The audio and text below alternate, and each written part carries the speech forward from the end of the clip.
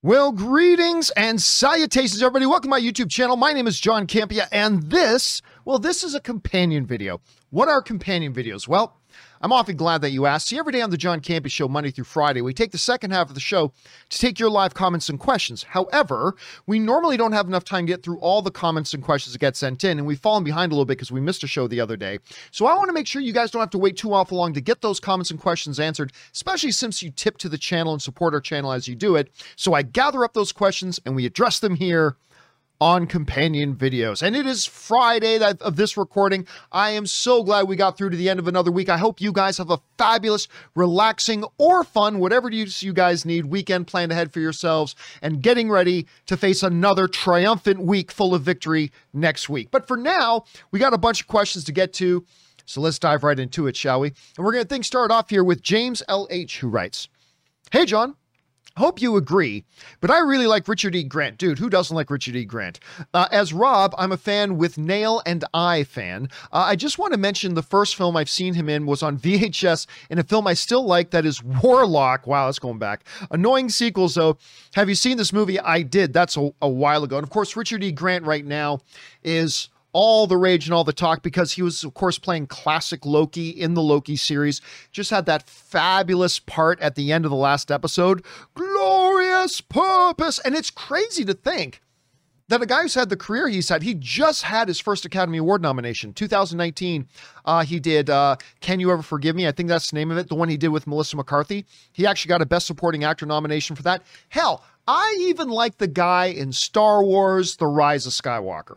And I hate that movie. But even in that dude was good. So yeah, Richard E. Grant, chef kiss. Mwah. He's a treasure. He's an absolute treasure. All right, next up, we've got Jerome, who writes, "In your opinion, should movies/TV shows be compelled to show gay/bisexual characters in a same-sex romance if it's not important to the plot? Or should it be enough that the character even talks about their sexuality, like in the case of Loki being bisexual?" Well, I mean, it all depends on how you look at it. I mean, on the one hand, no movie or TV show should ever be compelled to show anything. It's a business. Nobody tells jean makers what color to make their denim or anything like that. So no, I don't think that should be compelled. However, and there's a big asterisk with this, there also has to be some equity. Because let's look at because here's the thing. If movies are constantly and TV shows are constantly going to show unnecessary heterosexual romances and relationships and physicality, if that aren't important to the story and they constantly show those, then why be overtly prejudiced and being totally cool showing those, but not with gay characters? I'll give you an example. A movie that just came out. Right? A movie I like a lot. Tomorrow War with Chris Pratt. Right? Guess what? The wife character, who I really like, Gilpin, is that her name? Anyway, she's in Glow. She's a very good actress. Anyway, the wife character is totally unnecessary to that movie. The daughter is vital. If you've seen Tomorrow War, you know what I'm talking about. The wife character, totally unnecessary to the movie. Didn't need to be there. And even if she was there, even if you do want to have a wife character there was no time in the movie where you needed to show the couple hugging and kissing each other. Wasn't important to the movie. Wasn't important, but they put that in.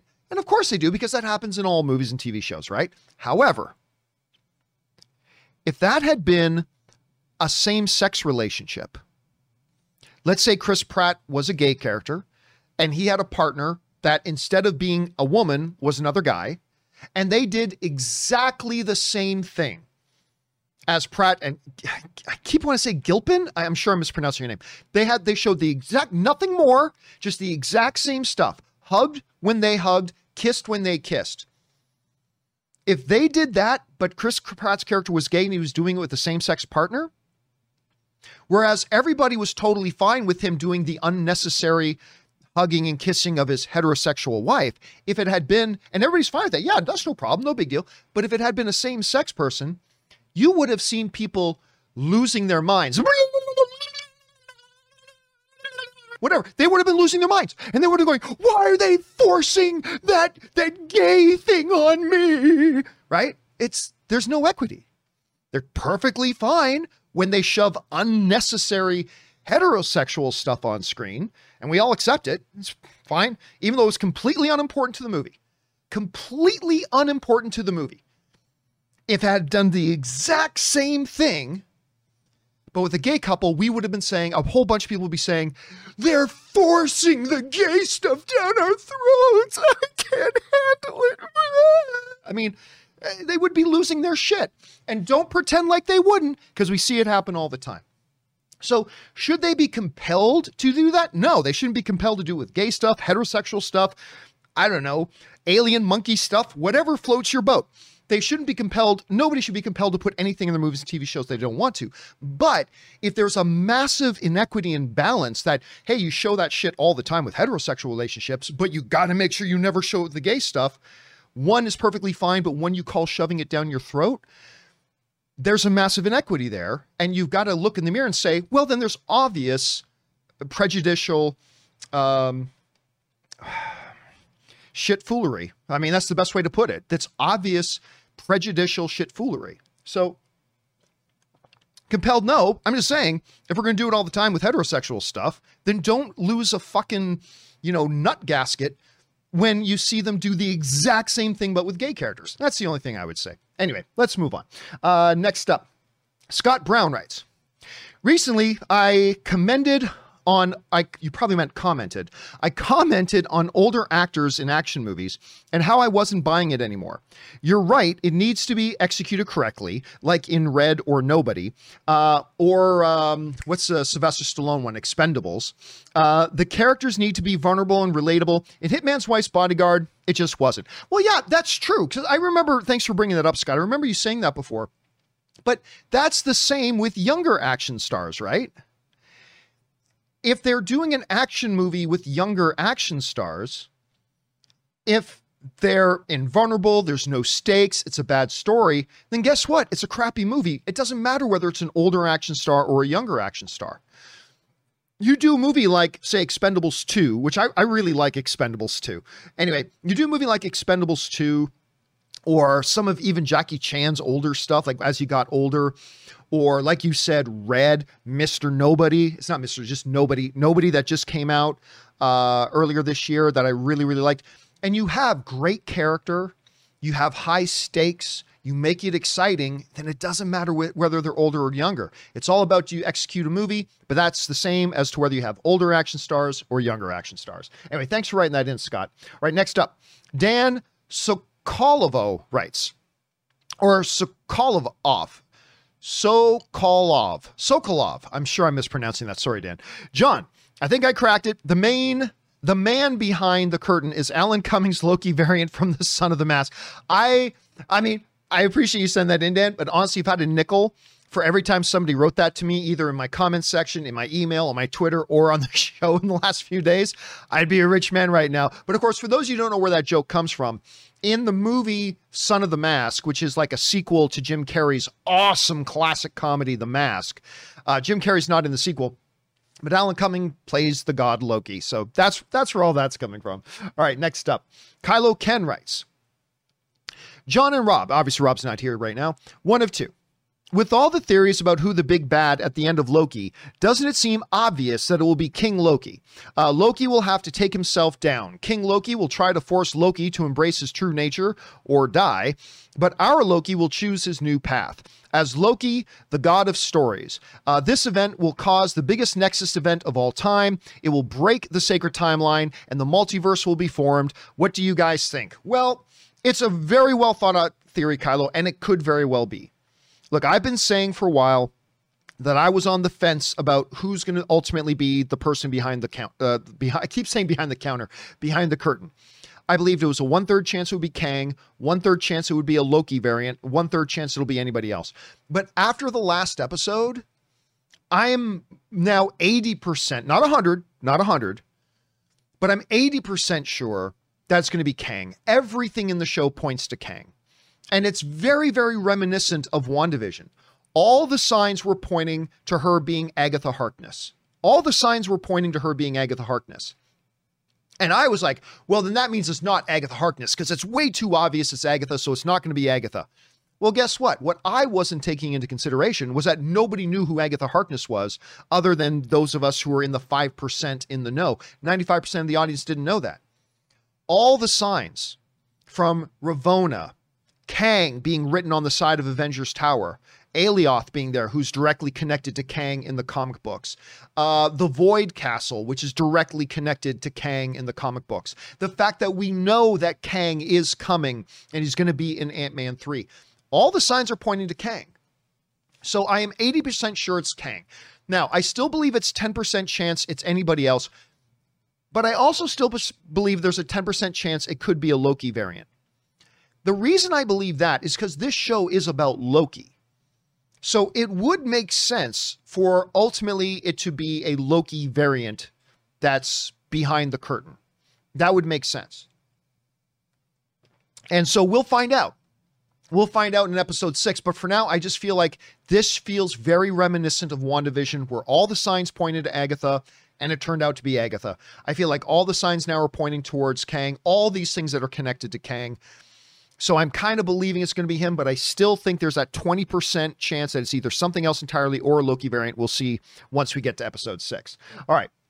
Thanks for writing that in, Kylo. And let's see how that turns out. All right. BK Dan writes, John, according to Deadline, they are projecting advanced sales tickets for Black Widow at 80 to 90 million. Disney is saying they're playing it safe and saying 75 million. And of course, we just talked about this morning on the John Campea show that Fast 9, which opened to $70 million, on its first day made $7.1 million. On day one, it made $7.1 million. Black Widow just nearly doubled that. Nearly doubled it with $13.2 million. So if $7.1 million on its first day led to $70 million overall, what will $13.2 million on its first day lead to for Black Widow? I think it's going to hit 100. I definitely believe it's going to be over 90 million, but I think it could hit 100. Robert Meyer Burnett absolutely believes it's going to go over 100. Which will it be? We'll find out at the end of the weekend. All right, next up, we got Jerome who writes, okay, I want to say thank you for all you do and sorry for the capital letters in my past questions. Oh, that was you. Hey, no, thank you for correcting it, Jerome. I appreciate that.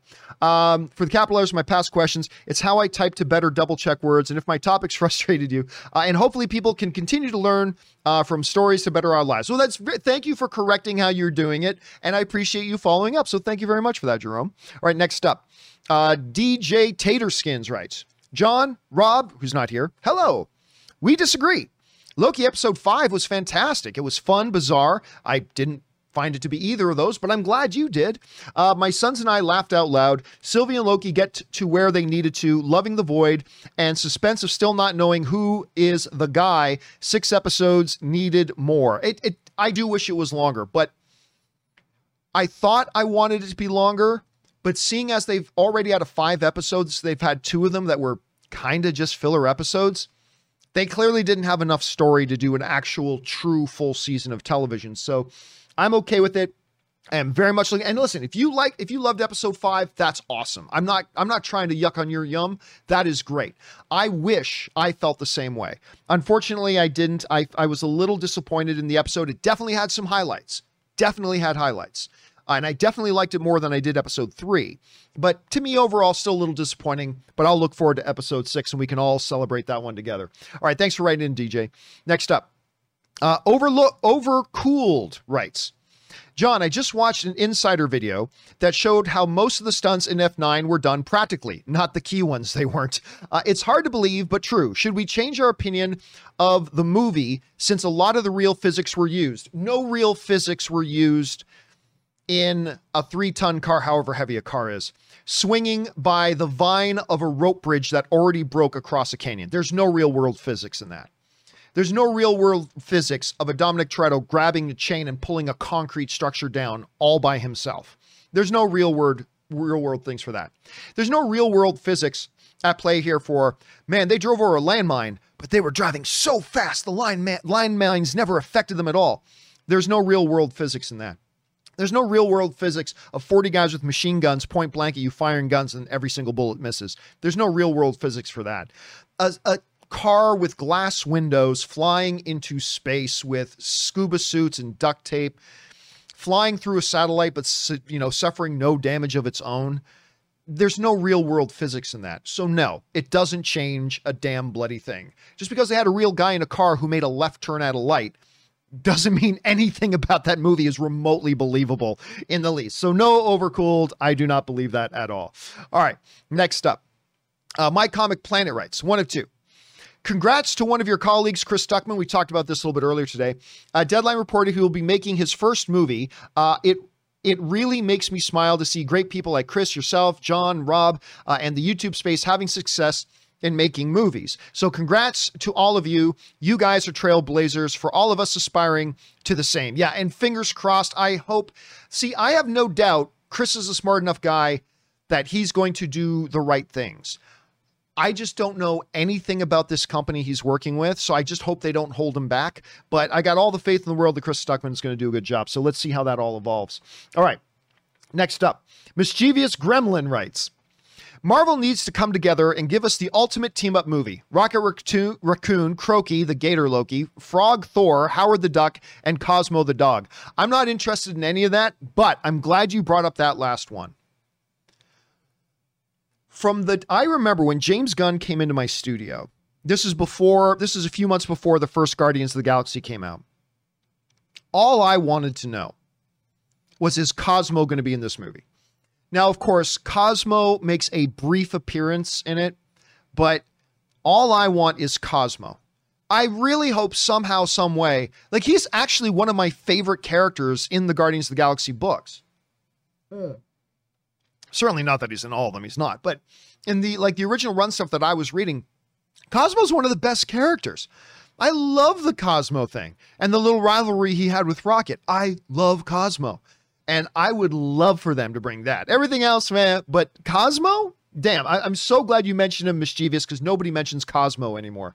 All right, I'm glad you brought that up. All right, Not Kevin Feige writes, Werewolves Within broke the video game curse. Yeah, that depends who you ask. I've talked to some people that don't like the movie at all. Now, I haven't seen it myself, but here's the thing.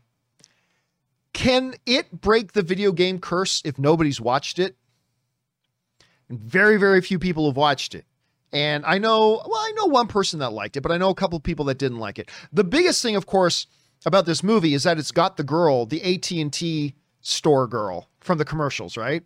She's adorable. So that's the first thing I noticed about this movie, was that she was starring in it. So I guess, did it break the curse? Did it really? And even if it was great, can you still say it broke the curse if nobody watched it? I'm not so sure about that. Again, I'm not crap talking the movie because I haven't seen it.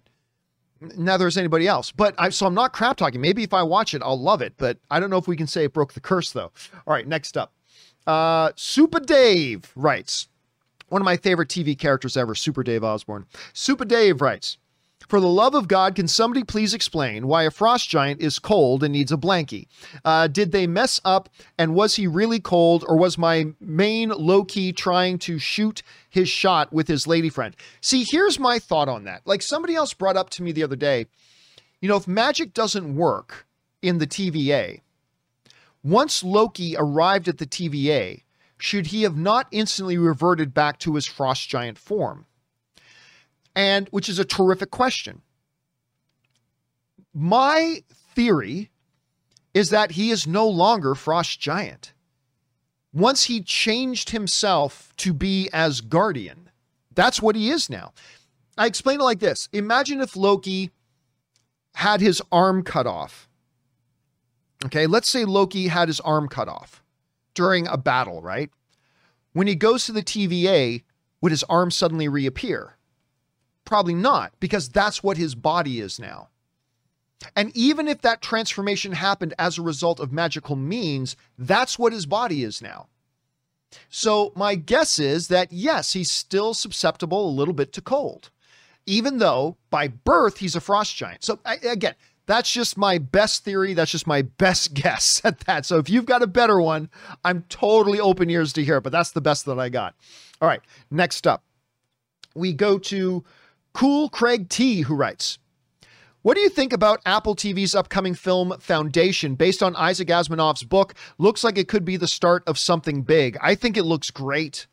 Now, this is something we've all been looking forward to for a long time. And, you know, it's funny, it wasn't that long ago, somebody wrote in and said, hey, man, we haven't seen a new trailer or promo for Foundation for like forever. And then it seemed like just a little while after that, boom, some new stuff started to drop. I'll tell you what, I am super excited about it. Richard, why do I keep freezing on Richard Harris's son's name? He was just the star of Chernobyl. And I forget his name. Anyway, he's an awesome actor. He looks great in it. I think it's going to be fantastic. Apple TV has completely been impressing me with all their stuff, even though I was very dismissive of them when they first made their announcement about Apple TV Plus and they did that big presentation that I thought was lame. Well, guess what? They're the ones laughing now because they've been making some really great content. And so this is one of the things I'm really looking forward to.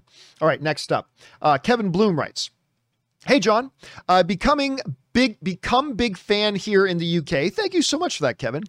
Me and my family love watching and listening to your show after work and eating dinner every week, every weekday evening. Thank you so much for that, man. That's an honor. Anyway, so Michael Keaton in the Flash movie, do you think he is in Spider-Man No Way Home as Vulture and Santa Dork sucks? Yeah, Santa Dork. I do not think he's in Spider-Man No Way Home, but I would not put any money on him not being in it. Like, if I'm asked to make a guess, my guess is he won't appear in Spider-Man No Way Home, but I wouldn't even put $1 on that. Because it's totally possible. I mean, hell, if he can pop up in Morbius, then why couldn't he pop up in Spider-Man No Way Home? Of course he could. So my guess is that he won't.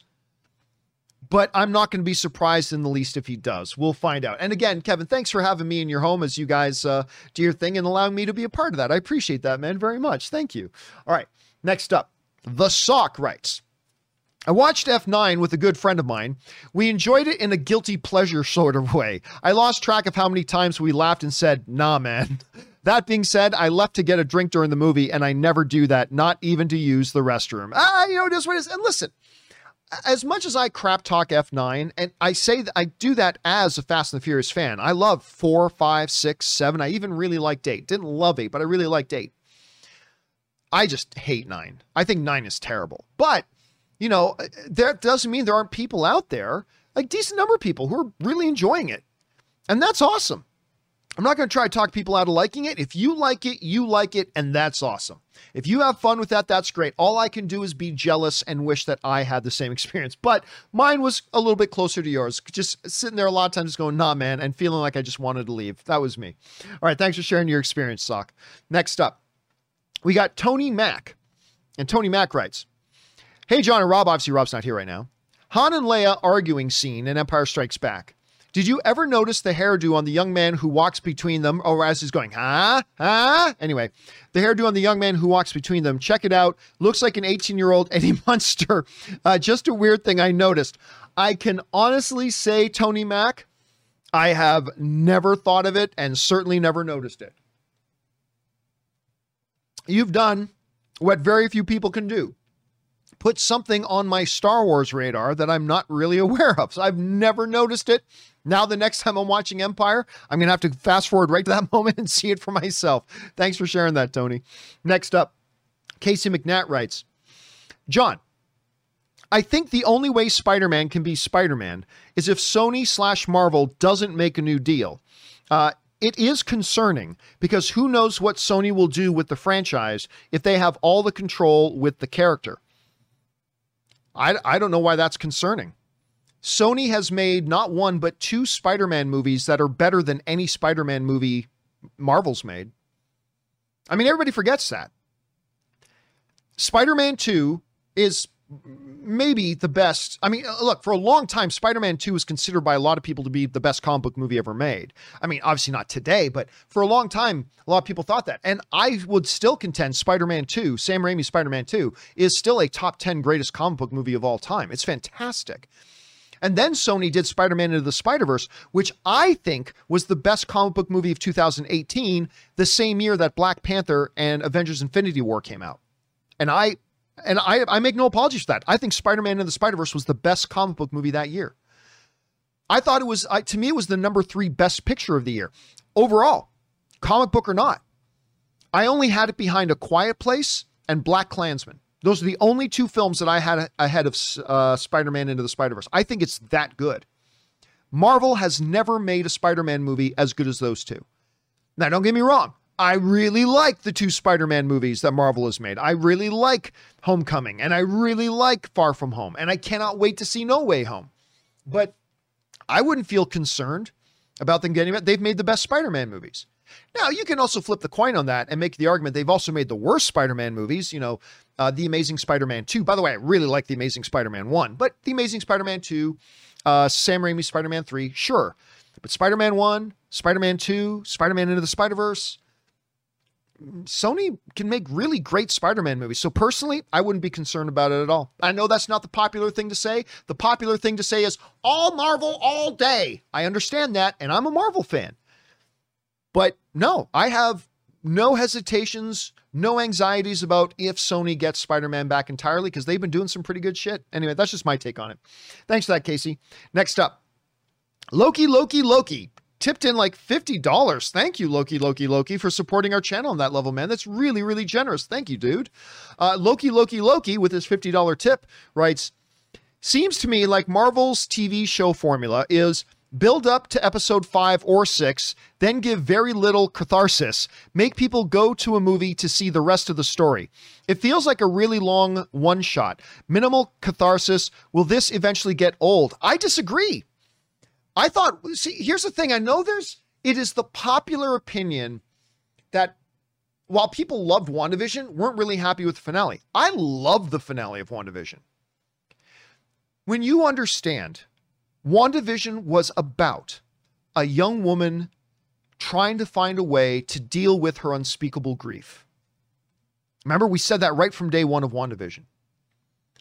When you understand that that's what that show is really about, it's not about, is Reed Richards going to show up? It's not about Mephisto. It's not about X-Men, and it's not about Quicksilver. It's about a young woman trying to navigate her way through and deal with unspeakable grief. And when you understand that's what that show is about, to me, the finale was borderline perfect. I loved it. She comes to peace with what she is. There should have been more repercussions for her actions. That being said, she comes to peace with where she's at and what's happened to her. It launches a new chapter for her with being the Scarlet Witch, which she never was before. So I thought it was great. Falcon the Winter Soldier 2. The story of that show came to absolute conclusion with open doors for where things could go next. But it brought its story to a finale. So I gotta say, Loki, I disagree with your assessment of it. I don't discredit your assessment. That's how you saw it, and that's how it seems to you. I'm cool with that. But since you're asking me, my perception is very, very different. I actually thought both WandaVision and Falcon and the Winter Soldier brought what their true core stories were to completion, then opened doors at the end of them to lead to other things, just like everything in the MCU has ever done. Everything in the MCU has always done that. Bring their story to conclusion, open doors for where other things can go later. So that's my personal feeling about it. Now, let's see how the Loki series actually wraps up and finishes. I'm going to hold my breath a little bit because, again, I did not like episode 3. I was disappointed in episode 5. Hopefully they can really end this thing strong because overall I really like the show, but they got to bring it home, man. They really got to nail the landing on this. So let's see how they do it. And again, man, thanks for supporting our channel on that level, dude. That's really generous of you. All right, next up. Chuck the Mystery writes, hey, John and Rob. Obviously, Rob's not here right now. I'd like your predictions on something. Excluding DC or Marvel movies, what films still coming in 2021 will have the biggest opening weekend domestically? That's easy. Also, over under 30% that we will see a surprise major DC character in Suicide Squad. I'm going to go under 30% on that. Not 0, not 5, but 30 is kind of a big number, so I'm going to take the under on that. As far as what's going to have the biggest opening, like it doesn't matter if it's Marvel or DC. The biggest opening moving now forward, understanding that WandaVision's already open. That's easy. It's going to be Bond. Bond will have the biggest opening. I think Suicide Squad has a chance to do very well But Suicide Squad is also carrying with it some baggage. There was a lot of people who didn't like the first Suicide Squad movie. I did. I know it's a hot mess of a movie, but I had fun with the first Suicide Squad movie. Sue me. I had fun with it. But it is coming with some of that baggage, and I think it'll do well, but it's, you know, not going to crack 100 million opening weekend. At least I don't think so. Who knows? We'll wait and see. But Bond, I think Bond's going to do real well. And I think that one, now the one I'm most looking forward to is Dune, but Dune is an unknown commodity for a lot of people. So I don't think it's going to open as well as Bond will. I think it'll be the better movie, but I think Bond will be the biggest opening for the rest of 2021. Now that Black Widow, well, I guess the weekend isn't done yet, but once Monday hits and Black Widow is in our rear view mirror, Bond will be the biggest opening for the rest of 2021. At least that's my guess. All right, last question of the day, guys. This one comes to us also from Chuck the Mystery, who writes, you were talking about the possibility of a new version of The Shadow coming out, which I would love to see, but it made me think, what about Dick Tracy? We haven't seen him on the screen since 1990. Do you think he could be tackled again? Thanks. I really don't. I mean, The Shadow, listen, it's not like everybody knows The Shadow and The Shadow's a big popular character. He's not. But if you look at the nature of The Shadow, that's a character that carries with it certain characteristics that I think would be appealing to a wide audience. You know, I think that can work. Dick Tracy is a character of another era. And I just don't think. Now, I could be proven wrong easily enough, but you're asking me for my on-the-spot guess. My on-the-spot guess is that is a character of a bygone era, and I do not think that is a character that would appeal to audiences today. So, actually, now Warren Beatty gave it a go, like 20, 30 years ago. I can't remember how long ago his Dick Tracy was. Even that was pushing it. But no, I don't think Dick Tracy could work again. Now, who knows? Everything in our culture moves in cycles. So maybe, 15 years from now, that sort of thing will be back. That retro thing will be back in style again. And then maybe a Dick Tracy thing could work. But for where we're at right now, I don't think it could work. But I would love to be proven wrong. I would love it. All right, guys, listen. There are more questions to come from Brenda Strong, James L.H., Willow, and others. Do not worry. We're going to do another companion video this weekend. So make sure you guys keep your eyes on your YouTube feeds. I will do another companion video this weekend, and we will get caught up all the way up till where we need to be. But for now, guys, that will do it for me for this installment of the companion videos. Thank you guys so much for spending some of your time here with me today. Special thank you to all you guys who sent in these questions. Number one, because you gave us great fun things to talk about. But number two, you supported this channel as you did it. And all of us involved with the John Campea Show, thank you guys so much for your support. Okay, guys, that'll do it for me for now. My name's John Campea. And until next time, my friends, bye-bye.